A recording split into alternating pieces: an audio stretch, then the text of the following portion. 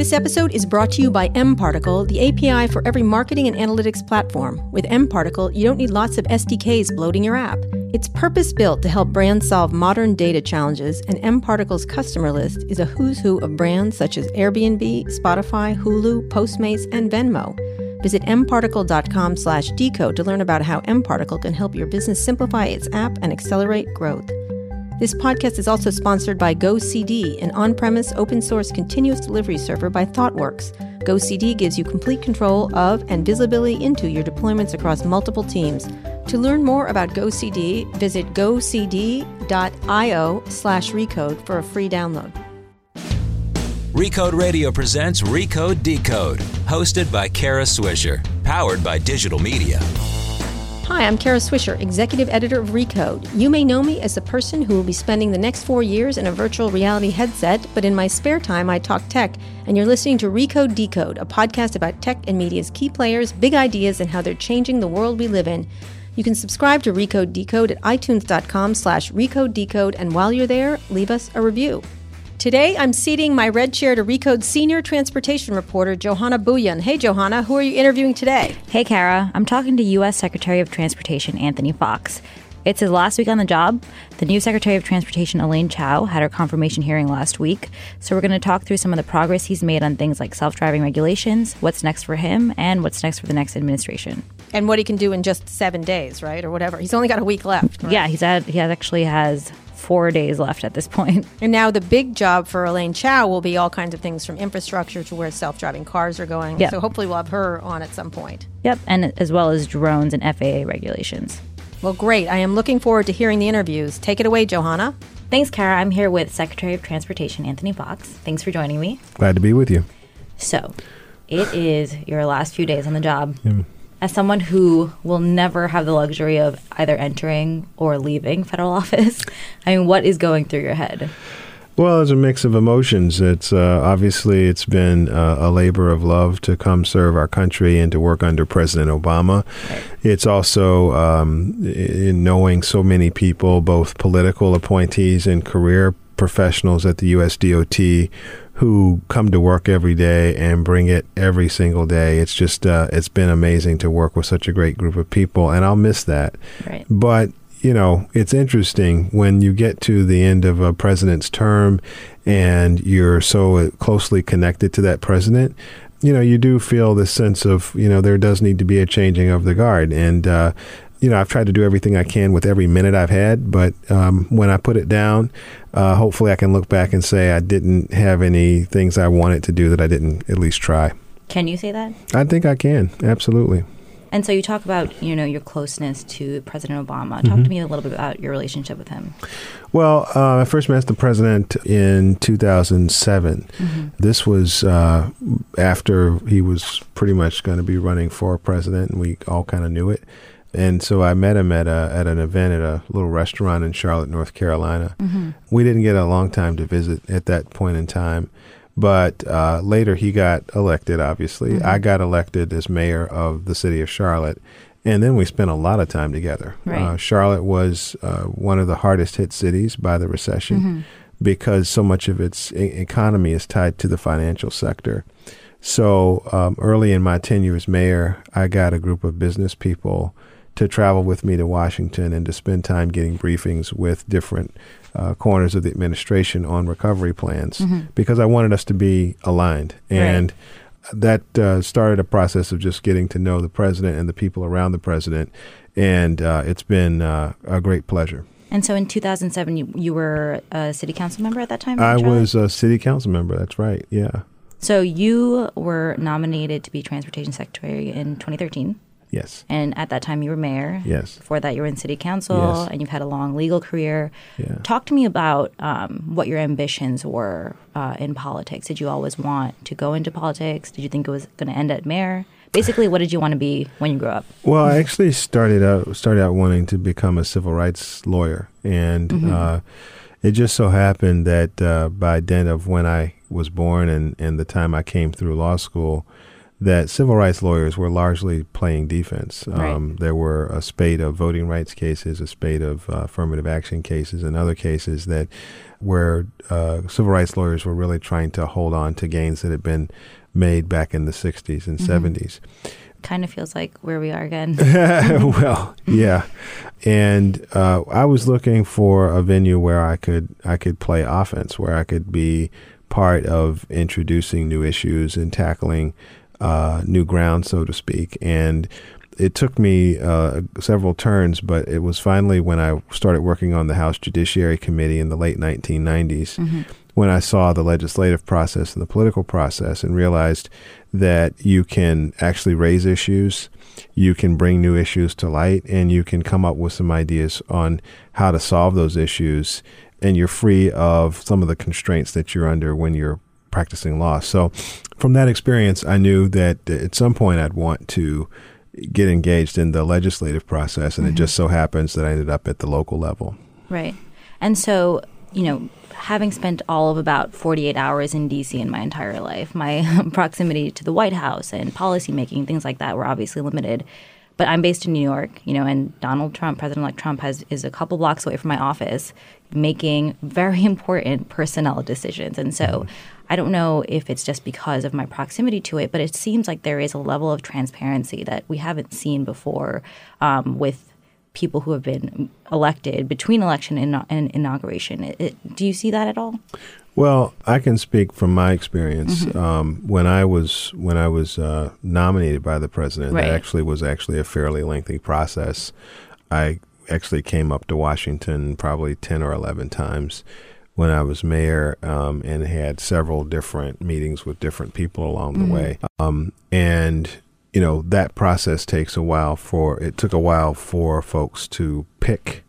And then once they picked, then there's an FBI process and a lot of work that goes on to ensure that there are no surprises, so to speak. And then you get into the committee process. Once the president nominates you, then the process is turned over to the Senate. And the Senate had questionnaires they wanted me to fill out. I had to go through a confirmation hearing and then wait on the vote.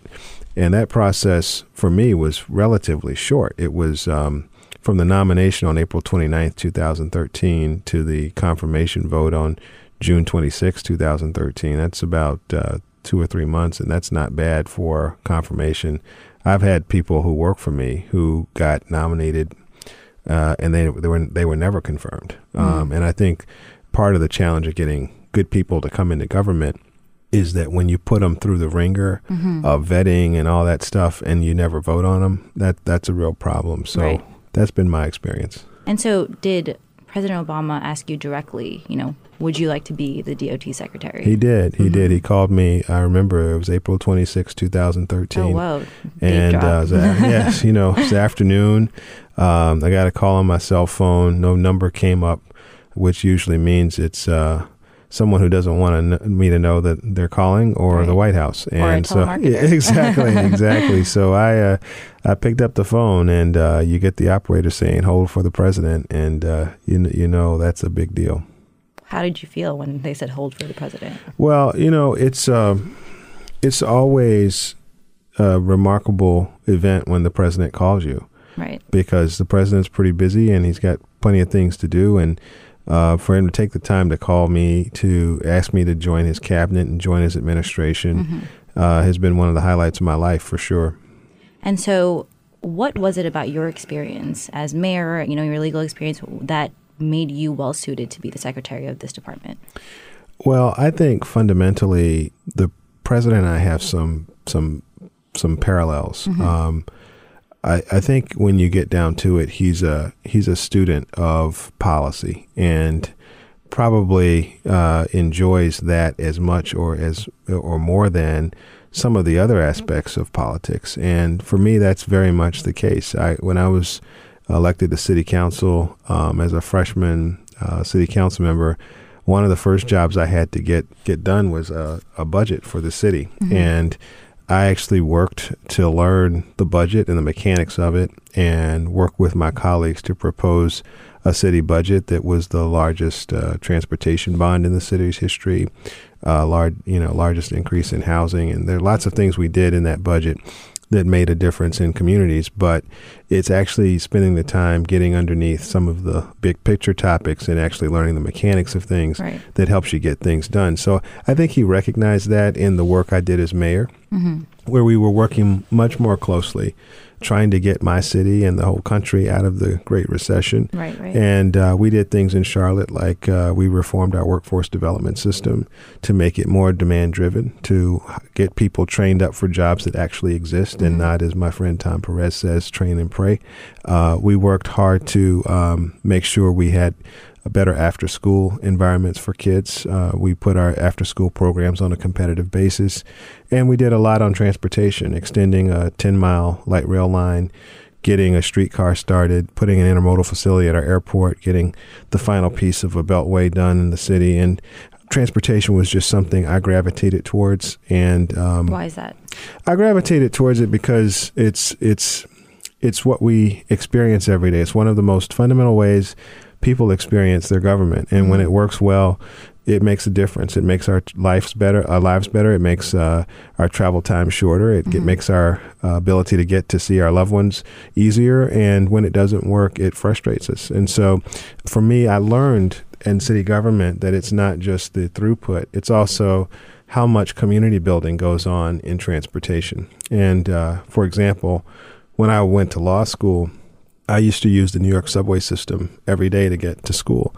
And you'd be just surprised at the wide range of people you find in the New York subway. You find the wealthiest person, Mike Bloomberg. You might find someone who's homeless. And there's real power in that because, part of the challenge we have in our politics today is that people are invisible from each other. And when you have collector systems like a subway system or a public transportation system, or even some of our other modes of transportation, it's like a community. We create a community on an airplane. Every time an airplane takes off, there are new people sitting next to each other. And I think the more we create that closeness, the more we can build the kind of country and the community we want. Right. And so now more than ever, we are seeing the effect that people interacting with transportation, particularly in the technology side, is having. You guys have now been almost forced to deal with the tech industry, whereas a couple of years back, it was just the auto industry. You were just talking to Ford, GM, Fiat, Chrysler. Now you're talking to Google, Tesla, Uber. What has that adjustment been like for you? Well, it's been an adjustment we've embraced, and we've wanted to do more engagement with the tech community. My own personal interactions with folks out in Silicon Valley, for example, and it's not just Silicon Valley. There are other places where this is cropping up too.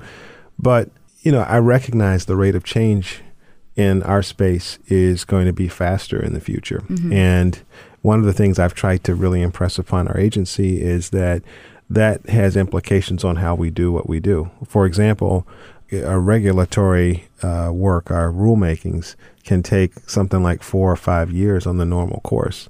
Well, with a technology like autonomous vehicles or drones or something like that, we could be 2 or 3 generations into a technology by the time a rule comes out. And so the rule could be outdated by the time it happens. So we're rethinking how we approach these things. And I think you've seen it through things like our autonomous vehicle guidance, which was guidance. It wasn't a rulemaking. And it was something that we intend to update every year because we recognize this is a fast, quick evolving area, and we need to make sure that we can be flexible and nimble. Right. And so to backtrack just a little bit, if you could choose, was the DOT the agency that you'd want to be the head of? Oh, absolutely. There's no question. I look around the room when we're in cabinet meetings, and I'm paying very careful attention, of course. But when I look at some of the other agencies, I feel like this is the one that I love to be coming to every day. It's partly because it, in my view, is so people-centered, but also because the things we do are long-term. When Arne Duncan and I were in the president's cabinet together, I used to say to him, Arne, the two of us are the ones who are the long-term ones, because if you do your job right, we'll know in 18 years what the effect of it is. And if I do my job right, over the next 50 years, we'll know. And that's the way I think about it. Great. And so you accepted the nomination. You stepped down as mayor. What did you think the priorities were going to be? Obviously, you get briefed when you actually take office, but what did you think the priorities were going to be? What did you want them to be?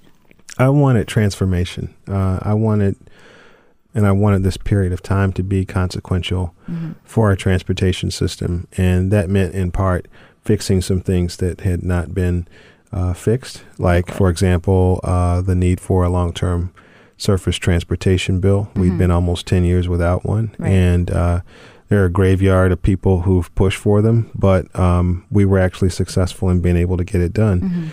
On the other hand, I also feel like we were at an inflection point with technology. You mentioned it already, but there's sort of the so-called old world of transportation, and then there's this brave new world we're going into, where there's a wave of technology waiting to come in and maybe make our lives easier and maybe help us be safer. But we can only capture that if we're thinking about it beforehand. And that's why we've sort of turned the agency inward to say, okay, what kind of competencies do we need as an agency to manage increased artificial intelligence, for example? Are there different disciplines that we need to bring into the agency to deal with that? Is there a different approach we need to take? Is rulemaking going to be the way we do it, or is it going to be through guidance and creating frameworks? And I think we've struck a pretty good balance in terms of laying a foundation. Obviously, there are more pillars to be laid on top of what we've done, but I'm very proud of what we've done. But so we can talk a little bit more about that. I definitely want to get into that. But, going into it, did you think that was going to be a focus of yours? I did. And I thought technology certainly was going to be an area that I'd focus on. I also thought that creating more community connections would be a place I would spend some time on, too. Having grown up in Charlotte on the other side of the track, so to speak, I brought a perspective of someone who had grown up on the other side of the tracks, and I knew what those tracks meant to me when I was growing up. And I wanted to create a society where we had fewer infrastructure projects that substituted as lines of demarcation between haves and have-nots, and people who were in and people who were out. And so what have you done on that front? On that front, we've done several things. You have to realize that there's no way to have a sweeping impact on this kind of separation we've created for ourselves in one action. It's a lot of little actions. It's a lot of projects that are happening on the ground and changing the mindset of both the planners and the people who are part of the public engagement process. So we've done things like a pilot where we went to 7 cities that were the hardest for someone who's poor to reach into the middle class. We asked the mayors of those cities like Baltimore, Atlanta, my hometown, Charlotte, Baton Rouge, Indianapolis, Phoenix. And we went to those mayors and we said, look, tell us, if you've got a project that you think will make a difference in terms of mobility. And Indianapolis picked a bus rapid transit project. Baton Rouge picked a streetcar project. And each city had a project they wanted to do. And we're helping those projects happen. And those are projects that usually are the last one to get done, but they've been moved to the top of the page, both by the cities and by us. And so we're working to get those done. And the idea behind that is that these, new means of transportation will give people access to economic opportunity and things like that. Yeah. The gaps in different communities are going to be different. If you're out in a rural part of the country and you're poor, that's a different transportation problem than if you're in an inner city. But the challenge is making sure that the conditions are top of mind for those decision makers, both at the local level and at the state level. And so speaking of being, living on the other side of the tracks, the high-speed rail program was also a focal point for you. Just from where I'm sitting, it's hard to kind of see the progress. Talk to me a little bit about where it is today and what the next couple of years hold for it. Well, a lot of progress has been made on high-speed rail. I'll talk about the California project, but we also have 2 other projects that are at various stages today. In California, as with many big projects, it's not been without controversy and without lawsuits. But the truth of the matter is that the funding is in place. They're making progress, and they're going to start turning dirt They actually started turning dirt on the project. I was out there just a few months ago. But what is the controversy around that? Well, there were some land use disputes. There were some disputes about the propriety of the state even doing the project, but those issues have largely been resolved, and so they're moving forward with it. But a project of that magnitude is going to take years and years to get done. And so it's like a journey of 1,000 miles begins with one step. So every day they're turning dirt and starting to put facilities in place is the day we get closer to seeing the service happen. But you look at a place like Florida, where a private group is working to build high-speed rail between Orlando and Miami, another big project. It's not without challenges, but it's moving forward. And in Texas, of all places, the area between Dallas and Houston, one of the most congested highways in Texas, they're looking at high-speed rail there too, and they're pretty early in the process. But the point I'm making is that the demand for high-speed rail is there, and we are actually making progress in not just one place, but in 3 places across the country. And I think over the long haul, we're going to see a much more interconnected high-speed rail system. And so what do you think the next 4 years will hold for that program? Well, California has to continue making progress. Dallas, Houston will eventually have to make a fish or cut bait decision on moving forward with it. I think there's a lot of energy in the region to do it. And Florida is moving forward. So we will have a service up and going within the next 4 years, I'm sure. And the question is just, does that start a brush fire that moves across the country to demand more high-speed rail? So with the introduction of things like Hyperloop, for example, is high-speed rail still the most cost-effective, efficient means of long-distance travel? Well, it's the technology we've known and have systems of regulation around that we understand. I've been very open to things like Hyperloop, but Hyperloop's going to have a regulatory structure built around it. And I'm not sure, in fact, I'm pretty sure the Federal Railroad Administration's current regulations would be like putting a square peg in a round hole for Hyperloop. So the technology, the science behind it is very sound, but it's another one of those examples of the technology may be there before the government is. And so that's why we have to continue keeping our ear to the ground and move as quickly as we can to stay ahead of some of these technological changes. So when Elon Musk put this paper out, did you look at that and were like, I really want to be the one who regulates that? Or you're like, please, God, no. Like, let this not happen during my tenure. It's literally a pipe that is shooting a human being in a pod from city to city. Yeah.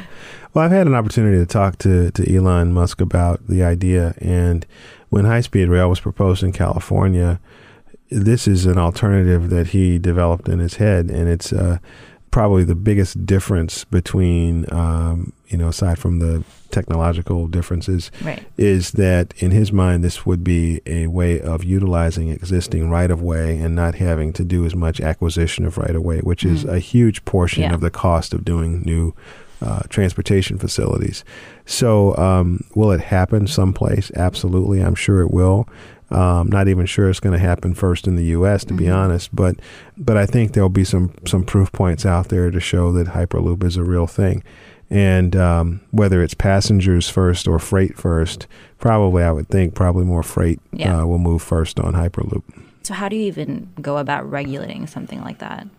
Well, you need Congress's help because we have sort of a Simon Says approach to technology in the U.S. in transportation usually, which is for something like that, which is a complete system that is brand new. It's very different than the autonomous car. We actually have authority to regulate automobiles, and so we can adjust to some extent. But with something that's brand new like this, Congress will have to lay out some ground rules for us to play within before we can really jump into it with 2 feet. And so you mentioned that it might not happen in the U.S. first. And one of the companies, Hyperloop One, has partnerships or has struck up contracts with places like Dubai, for example. Is this an aspect of transportation infrastructure that the U.S. is likely to compete with other countries on? If another country gets it first, is this something that the government will be like, we need to get this in? I think, getting the service is different than getting the generating the ideas and generating the intellectual capital that gets put into putting something like that in place. And, we in the U.S., one of our greatest virtues and one of the biggest challenges for us is that when new transportation technology is introduced, something like Hyperloop, and say, we want to be first, a lot of times what we say is we want to be safest. And I think that's a good thing for us. It doesn't always make us a fast mover, but it certainly helps us when we say to an individual who's using that service or to a company that's moving things through that service, we can say with a straight face that we've thought about the safety aspects of it. And that's the number one thing. Gotcha. So would you ever take Hyperloop? I hope one day that I do. I'm not going to go to the moon, but Hyperloop I might do. I would much rather go to the moon than take Hyperloop. Would you? Because if you're just going from LA to San Francisco, the risk is not worth it, I think. That's funny. Okay, That's great. funny. So when we get back, I want to talk a little bit more about the privatization of transportation infrastructure, but we're going to take a quick break now. Here's Kara Swisher with a word from our sponsor.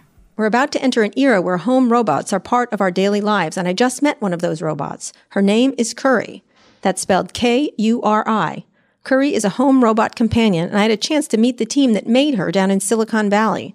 Curry is an adorable little robot that bleeps and runs around and makes you feel good about yourself, kind of. It's a really lovely little thing. It feels a little bit like R2-D2 if you mixed it with a teddy bear. Curry is not just a robot. She'll be an interactive member of your household. She moves around on her own and knows how to avoid obstacles and stairs. She communicates through expressive eyes and head gestures. She'll greet you when you get home. And she understands when you talk to her and responds back in her own language of chirps.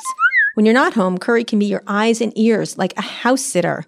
Right from your phone, you can see what's happening. She will check on your kids or your pets or anyone you want to stalk. And if Curry hears a loud noise, she'll go to investigate. Curry is available for pre-order right now at heycurry.com. That's HEYKURI.com. Go to heycurry.com today. I'd also like to tell you about Code Media, an exclusive 2-day event that's coming up in February. And I'm here with Recode's senior media editor and podcaster extraordinaire on Recode Media, Peter Kafka. How you doing? That is a very nice introduction. I know. I'm very nice. I don't know if you know that. He's silent. So Code Media is February 13th and 14th at the Ritz-Carlton in Dana Point, California. Peter, tell us a little bit about the event. Who are we going to talk to? We're going to find the most interesting, the most important, and the most brainy people in tech and media. Most. Okay. Most. All right. If you're least, you can't be on stage. No. So there's a guy, Ben Thompson. He's sort of a self-made media business analyst, super smart. Everyone in media and tech follows him. He's in Taiwan. He runs a newsletter called Stratechery. Love it. Terrible Love that name. newsletter. Super smart. He's wicked smart. He's coming in from Taiwan to speak to us. Wow. Which is super cool. I've wanted to do this for a couple of years, so he'll be joining us. Well, I'm really looking forward to it, and I hope to see some of our listeners there. Code Media is February 13th and 14th in Dana Point, California. For all the details and to get your ticket, visit recode.net/events. Now back to you, Johana. So thanks, Kara. I'm back with Secretary of Transportation Anthony Foxx. So are you ready for people to call you by your first name? Yeah, I am. You can start today. Yeah. Do you have a nickname? I will be calling you by your nickname if you tell me. Is that right?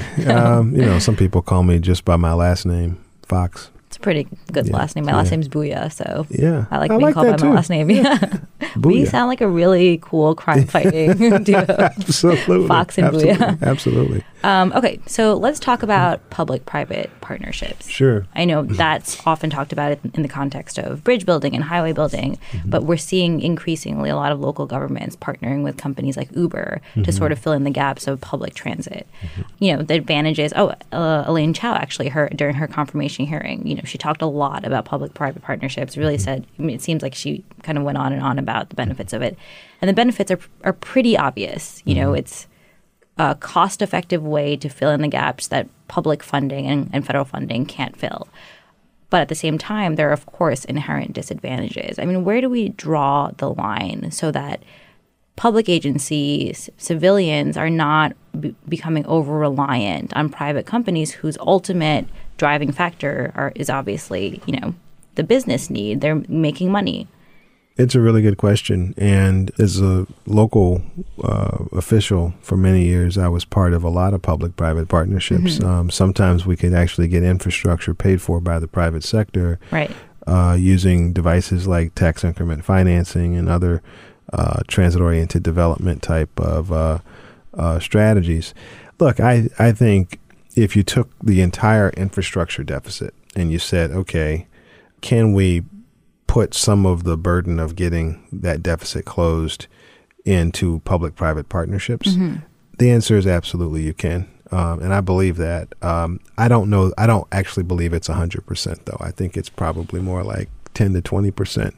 But if you could get the private sector to foot the bill for 10 to 20% of the overall gap, that's more than you would have had otherwise. And so what we've done at the department is we've tried to build the infrastructure to accomplish that using the consolidation of our innovative credit programs, creating a new bureau that's a one-stop shop for projects. It used to be that if you wanted to do a rail loan program we call RIF, you had to call the Federal Railroad Administration. And if you wanted to use our TIFIA program, you had to call the Federal Highway Administration. And if you wanted to use our bond programs, you had to call yet a different office. And so you kind of had to know what you wanted, and you'd have to know who to call. And what we've done is we've created one place. So now private sector stakeholders, our public sector stakeholders can call us up. And they can say, here's the project I want to do. Right. I want to talk to you about which of your programs make the most sense for this project. And that's a much more sensible, customer-friendly way to do it. So I don't doubt that there is opportunity for 3Ps to happen. I just don't think it's going to be 100% strategy. And so, I mean, how do you protect against, for example, for Uber and Lyft's case, there have been a couple studies about discriminatory practices on the platform. And so if local governments are now subsidizing Uber in place of public transit, I mean, how do you prevent against that kind of inhibiting access to transportation? Yeah, it's a great question. And, because that set of decisions happens more at the state and local level, we don't tend to get involved in the service provision part of it, although we are now launching a pilot called Mobility on Demand, where we're actually experimenting with our stakeholders at the local level to see what partnering with ride-sharing companies can do to cover last mile challenges. But when we partner, the partners, all the folks that are involved in the pilot, have to follow our rules. So they can't discriminate. That would not be an appropriate use of federal money. So I think the more there is public investment in some of these partnerships, you're going to see the regulatory strings come with it. And, there may be situations where some of the ride-sharing services decide not to partner because of that. But some of these things like the Americans with Disabilities Act, Title VI, these are important things to ensure fairness. Right. And so how does this affect you talked a lot about public-private partnerships just even during your time as the DOT secretary. How does this affect the tax base and the revenue for either local governments or the federal government? Yeah. Well, the traditional model for paying for transportation is the public buys it and the public owns it. And when you start talking about public-private partnerships, as you've already said, that means that we're now financing. We're now borrowing money somehow from the private sector to get a public asset in place. And I think where the shock value to the public comes in is when they realize that someone's making money on what they believe to be a public asset. Now, the reality that we are now facing is that our infrastructure deficit is so substantial that the public purse has fallen so far behind that we're now trying to play catch up. And so the other side of it, if you're just a general member of the public, is one has to ask, would I get this asset just using public dollars? And in many public-private partnerships, the answer is no. So that's, I think, the trade-off we have to get comfortable with to make these more prominent in our culture. But I think there's room. I just, again, I think it's probably more like 10 to 20% of the infrastructure deficit, not 100%. Right. And so increasing access to transportation, we talked about this a little bit already, but that was a focal point for you. You've written columns about it, and a lot of it comes from your background. Why was that something that you thought that you needed to push forward? It probably gets back to my own life story and growing up in Charlotte. Again, not in what is the most privileged part of the city, being sent to schools under a busing order following the Swan v. Board of Education case, being one of the first members of my family to go to integrated schools, and to live at that time in my life with the expectation that we really are all equal. We really are the same, and the differences between us don't matter as much as the similarities. And then you fast forward into the world we live in, where there's so much conversation about urban-rural divides and racial issues and so forth. I think we have an obligation as a transportation community to help bring people together. There's a reason why people talk about bridging divides. They're using transportation metaphors to explain what, in fact, we can do on the ground and bring people closer together. So to me, what I've tried to preach at the department is that we don't just have engineers at the Department of Transportation. A lot of people have engineering training, but they're community builders. They're building community with every single thing they do. And it's not just us, it's the folks at the state level and the local level who are doing a lot of the planning work as well. And if we plan for a community that's whole, that brings everyone to the table and creates access points for everybody, and maybe even put in assets in communities that have historically been underserved to help lift them up a little bit, that we're actually bringing the country together in ways that we've needed to for a long time. Is there a means to sort of incentivize private transportation companies to also work toward that mission? There probably is. But, one of the challenges we have in terms of thinking about things this way is that the decision making is so fractured in transportation. You go to a place like Singapore and it's a federal system. At France, a federal system. So they decide they want to build a train, they build a train. They want to build a highway, they build a highway.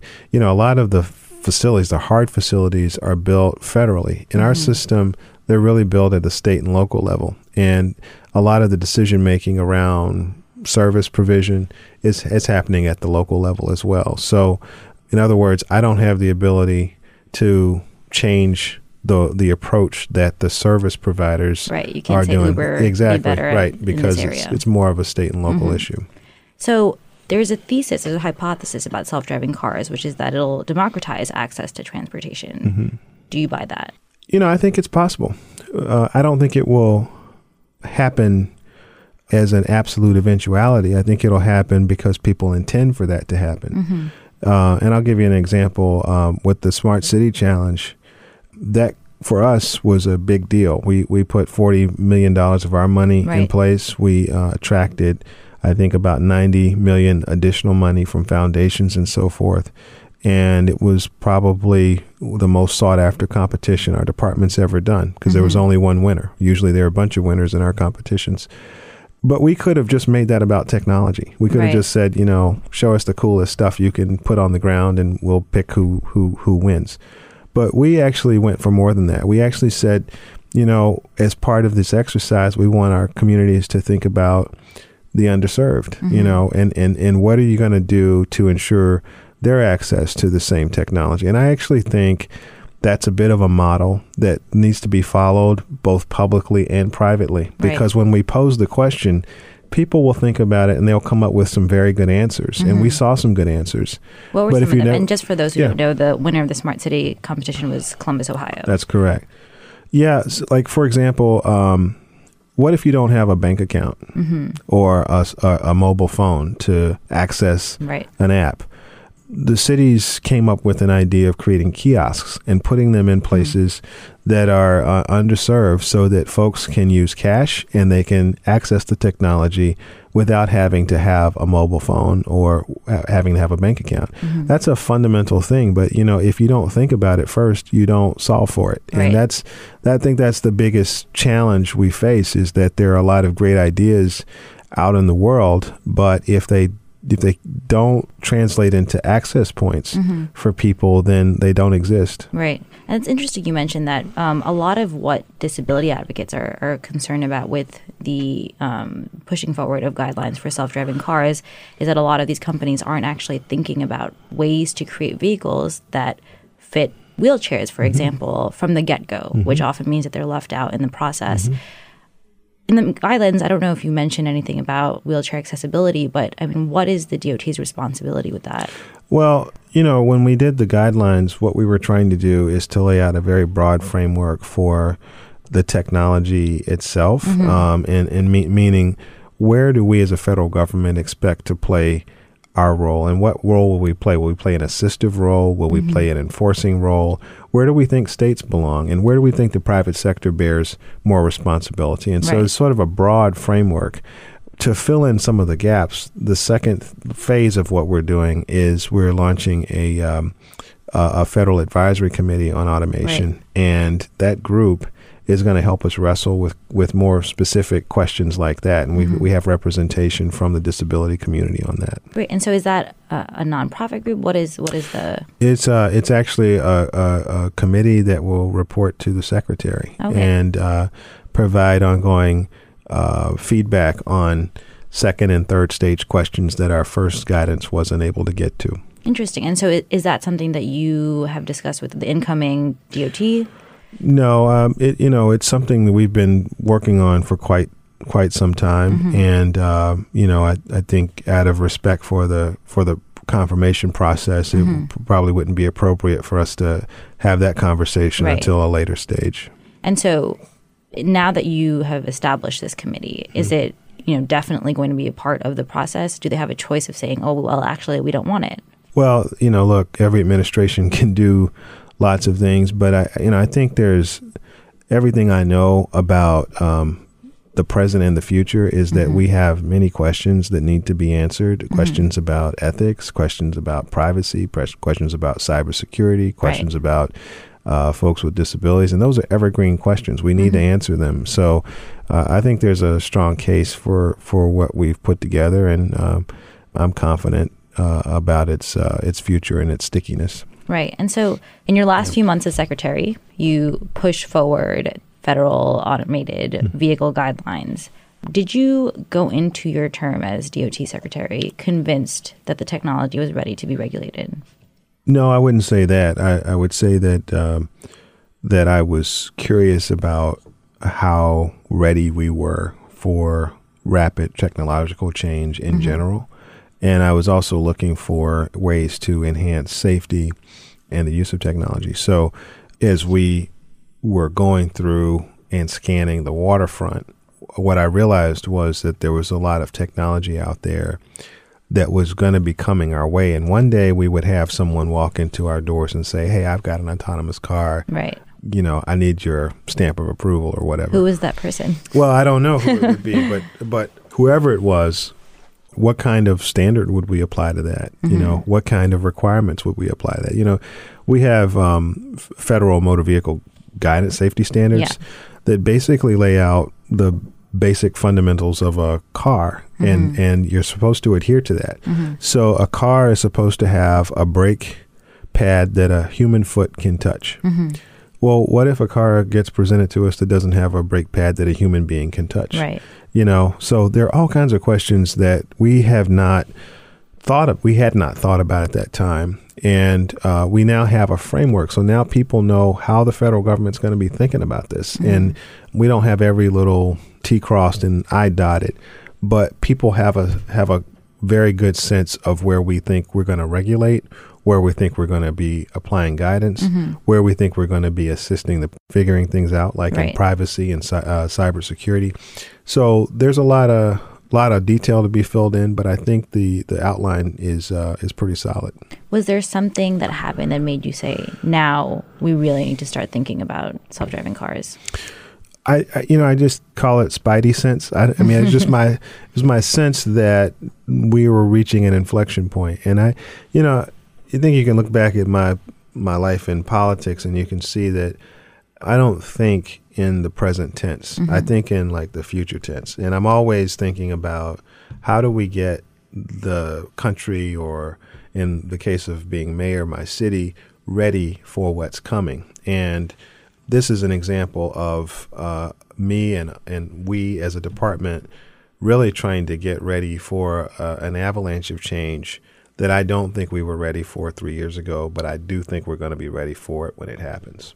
And so obviously the jurisdiction of the DOT is limited in some regards, especially related to labor, for example. However, things like the self-driving guidelines, of course, have labor implications. And so you guys today announced that you are appointing the head of the Transportation Trade Department to your advisory committee on autonomous vehicles.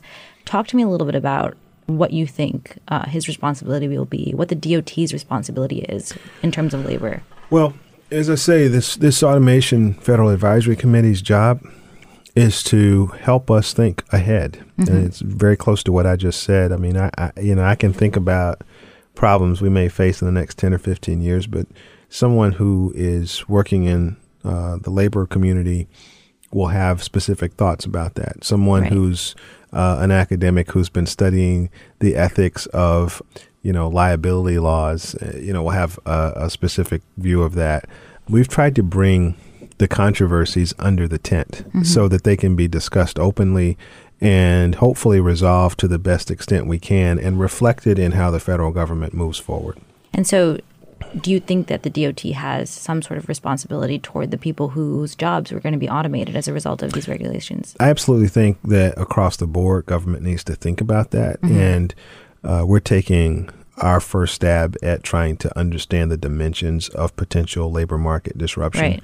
But that's not the only challenge that's out there. Again, we have cyber challenges, privacy challenges, ethical challenges. People talk about, well, what if the car has to choose between saving the occupants and saving somebody outside of the car? And, let's think about that now. Let's not wait until we have a situation in front of us. Right. So we're going to take another quick break now. When we come back, we'll talk more about the new administration. Here's Kara Swisher with another word from our sponsor. This episode is brought to you by mParticle, the operating system for mobile marketing and analytics tools. Success as a content or commerce company these days requires you to have a great mobile experience, but the operational complexity is enormous. Legacy web solutions don't work for mobile, and native tools require lengthy integrations, which means a lot of overhead, risk, and complexity. That's why you need modern data infrastructure built for the mobile era, where APIs are becoming the primary storefront for brands. mParticle makes it simple to collect data once and integrate all the tools required to run your mobile business successfully at scale. To learn more, visit mparticle.com/decode. This podcast is also brought to you by GoCD, the on-premise open-source continuous delivery server created by ThoughtWorks. With GoCD's comprehensive pipeline modeling, you can model complex workflows for multiple teams with ease. And GoCD's value stream map lets you track the change from commit to deploy at a glance. GoCD's real power is in the visibility it provides over your end-to-end workflow, so you get complete control of and visibility into your deployments across multiple teams. Say goodbye to deployment panic and hello to consistent, predictable deliveries.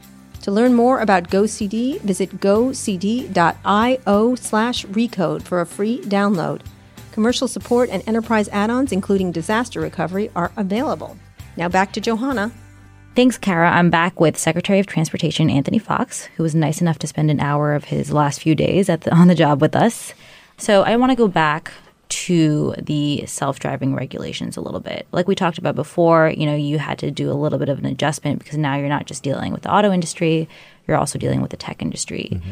On the side of the tech companies, do you feel like there was a little bit of a learning curve for them, learning how to deal with a government agency for one, but specifically the DOT?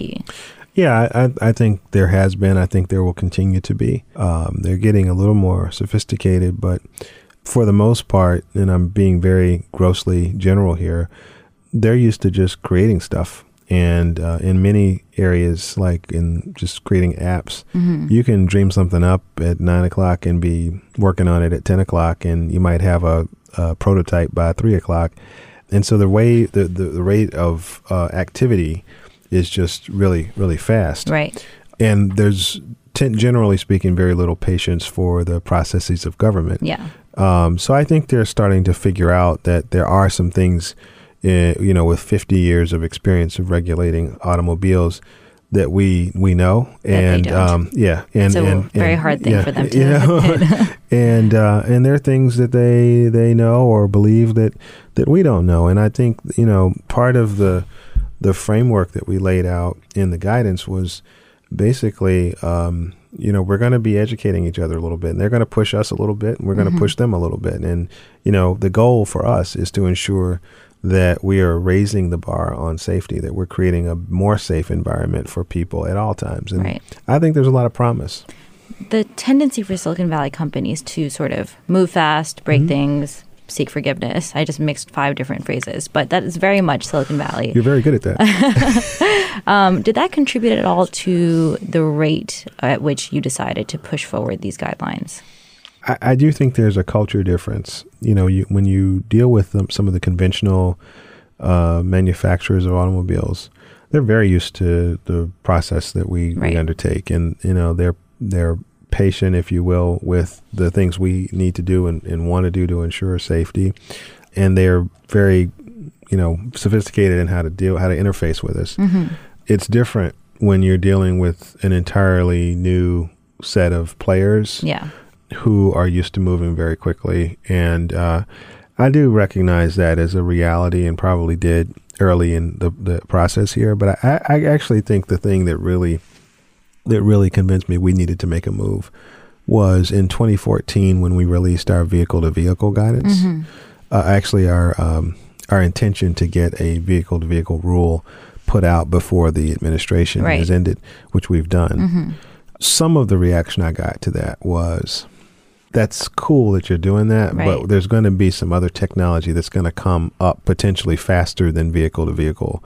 And that was a lot of the community that's been working on the autonomous car. That's so interesting that you mentioned that, because I was interviewing a couple of experts in the industry, and I'd asked them about V2V communications and whether that was sort of a necessary aspect of the autonomous system. And for them, they were like, it'd be great to have, but it's more of a redundancy. So it's interesting to me that the government decided to focus on that. Why is that? Well, my fear was that we were unintentionally putting our finger on the scale and saying one technology is better than the other one. Because we're ready for V2V. We don't know much about the autonomous vehicle. So what I really was trying to do was to level the playing field and let the best technology sort of evolve. And our thinking right now is actually that they will converge, and you'll have autonomous cars that have vehicle-to-vehicle connectivity, but that may be some time off. So the new administration is coming in a couple of days. You've met with Elaine Chao already, correct? Talked to her. Yeah. And so if you were the one writing the book that she gets on her first day, what would the top 5 priorities for you be? Well, first of all, I think it's really important for me to say that, giving the next secretary advice is probably not where I want to be. She's a pro. She's been at the department before. She served as the deputy secretary. She's run a big agency. She ran the labor department in the last Bush administration. So she'll go her own way and have her own priorities. I think the way that I could answer your question is to say, if I had more time, what would I want to be doing? And, fleshing out some of this technology stuff around autonomous vehicles and drones would certainly be a high priority for me. I'd say that we'd also want to continue to broaden the work on the opportunity front.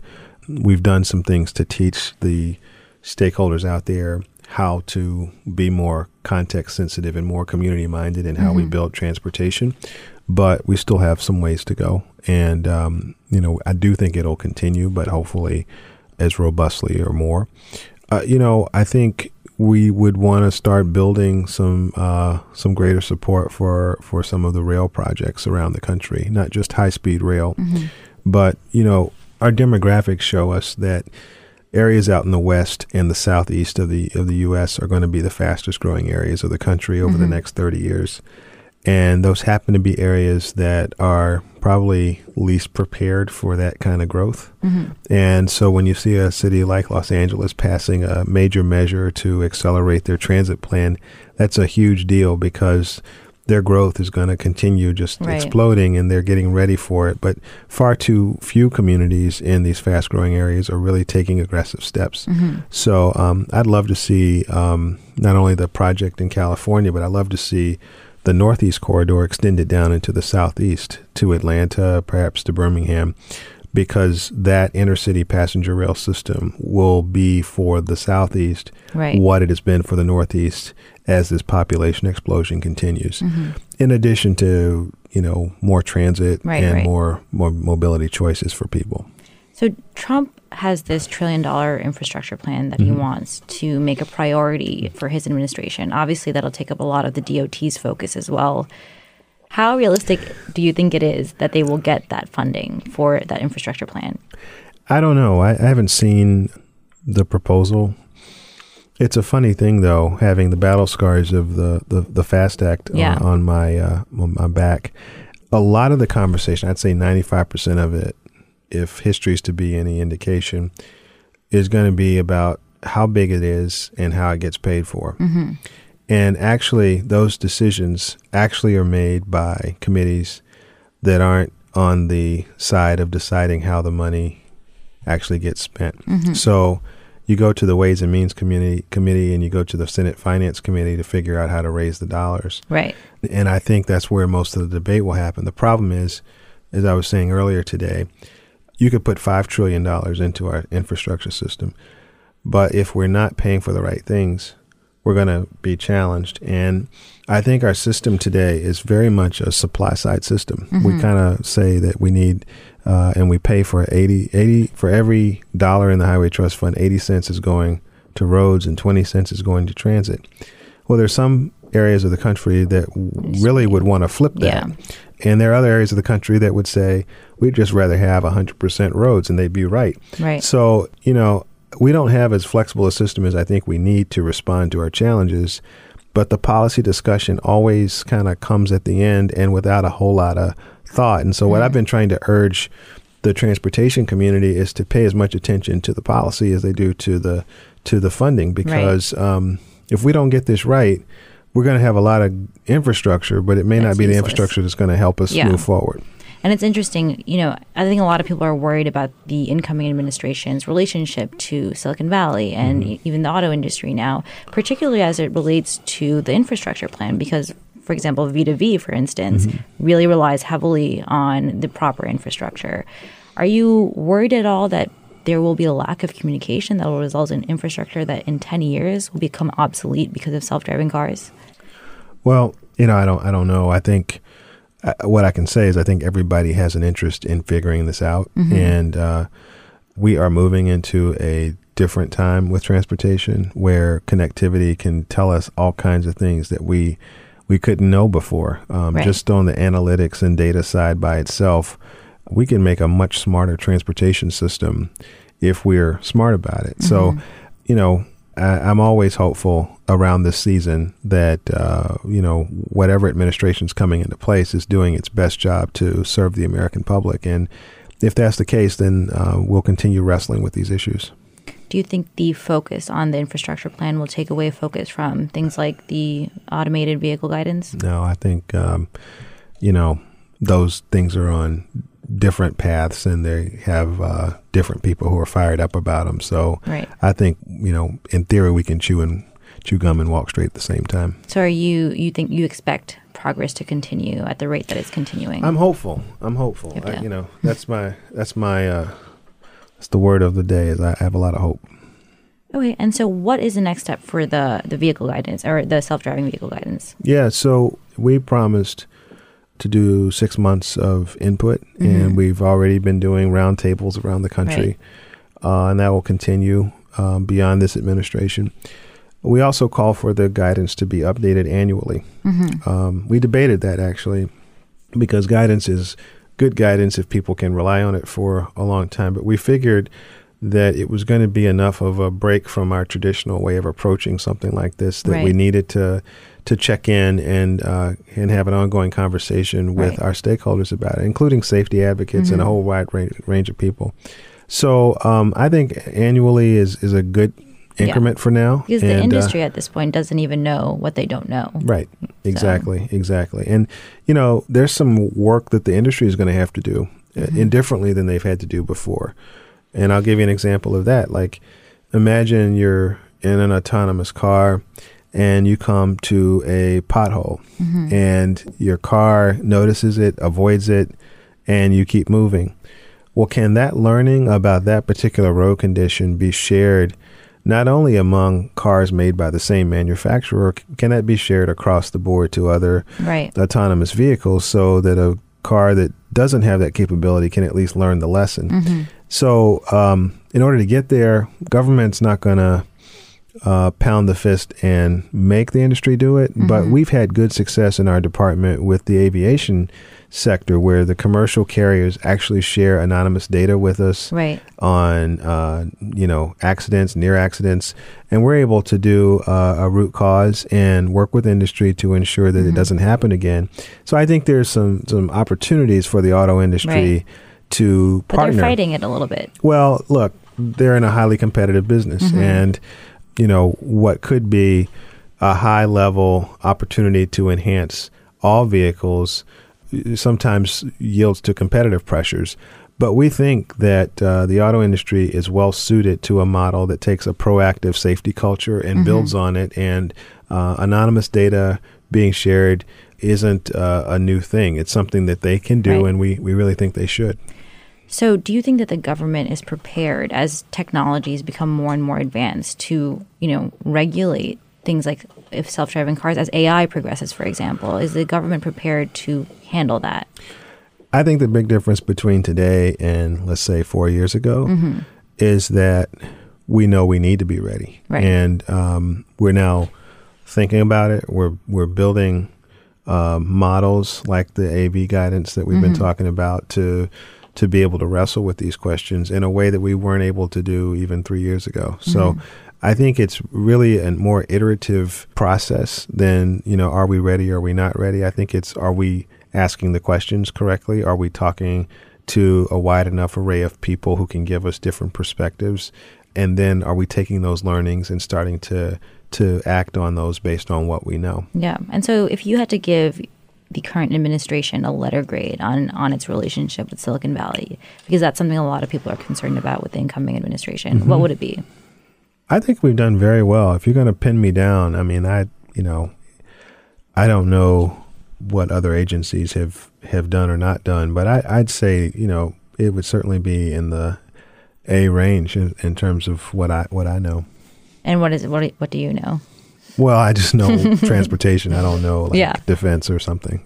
Was there one tech company that was, more aggressive, more active, that you were communicating with a lot more than others? Actually, no. I mean, there's so much that's going on at any given time. I think there are people, like, I'll give you an example, Jeff Bezos. Amazon got really frustrated at the pace of our drone regulations. Oh, interesting. And so they were very vocal, talking publicly about it, even though we were working like beavers to try to move along our registry, to move along our small UAS rule and several other things. Did they also communicate with you directly about their concerns? They were talking to some folks in the FAA, but, the communication with Silicon Valley is often kind of noisy. That's because you have people who feel like they've got the best idea and they're ready to move forward as quickly as possible, and the government is a bit of an obstruction to them. So on the other hand, I think folks are realizing that, if a drone crashes someplace and creates a big problem, or an autonomous car gets into an accident, that there's risk to the entire category. So I think they're starting to recognize that there is a role for the federal government to play in laying out the safety markers and creating an environment where people not only have confidence in the technology, but they have confidence in the safety regime around it. Right. So what is next for you? Good question. I don't know. I don't even know what I'm going to have for lunch on Inauguration Day yet. But, I've had a ball in this job. It's been, it's tested me in almost every way. I feel like we've moved the needle on so many things, important things. But, I'm probably looking for another place to plant my flag. My biggest problem is that I'm not coming out of this job at 70. I'm coming out of this job at 45. Yeah. So, I don't have the luxury of just... Everything else can be boring. Yeah, well, we'll see. We'll see. Maybe I'll find some exciting things to do. I mean, Would you consider a position in tech?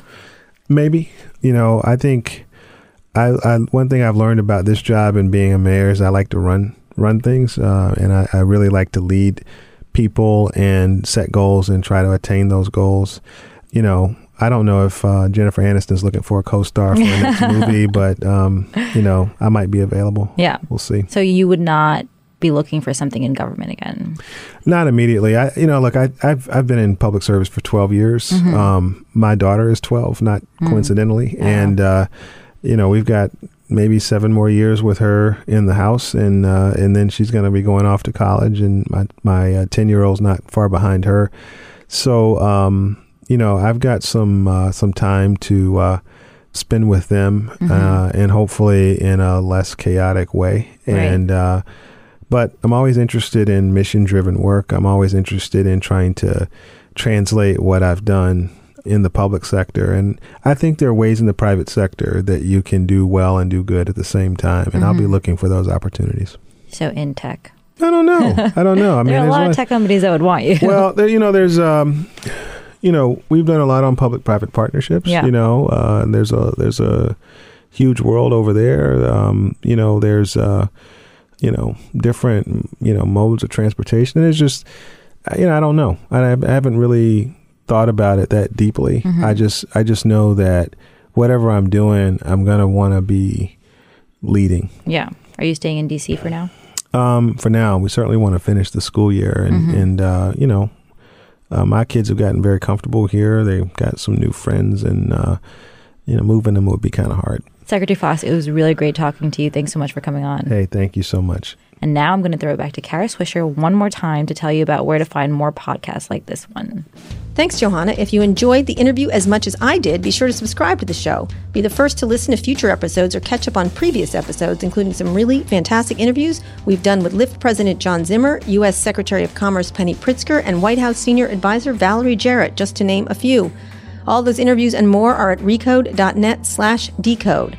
Now that you're done with this, why not try one of our other podcasts? Recode Media with Peter Kafka comes out every Thursday. On Fridays, I host Too Embarrassed to Ask along with Lauren Good of The Verge. And on Recode Replay, you can find audio from our events like the Code Conference, Peter Kafka's Code Media, and Jason Del Rey's Code Commerce. Thanks for listening. Thanks also to Digital Media, which distributes this show. This has been another episode of Recode Decode. Remember to subscribe to the show and leave us a review at itunes.com/RecodeDecode. I'll be back here on Monday with another great guest. Tune in then.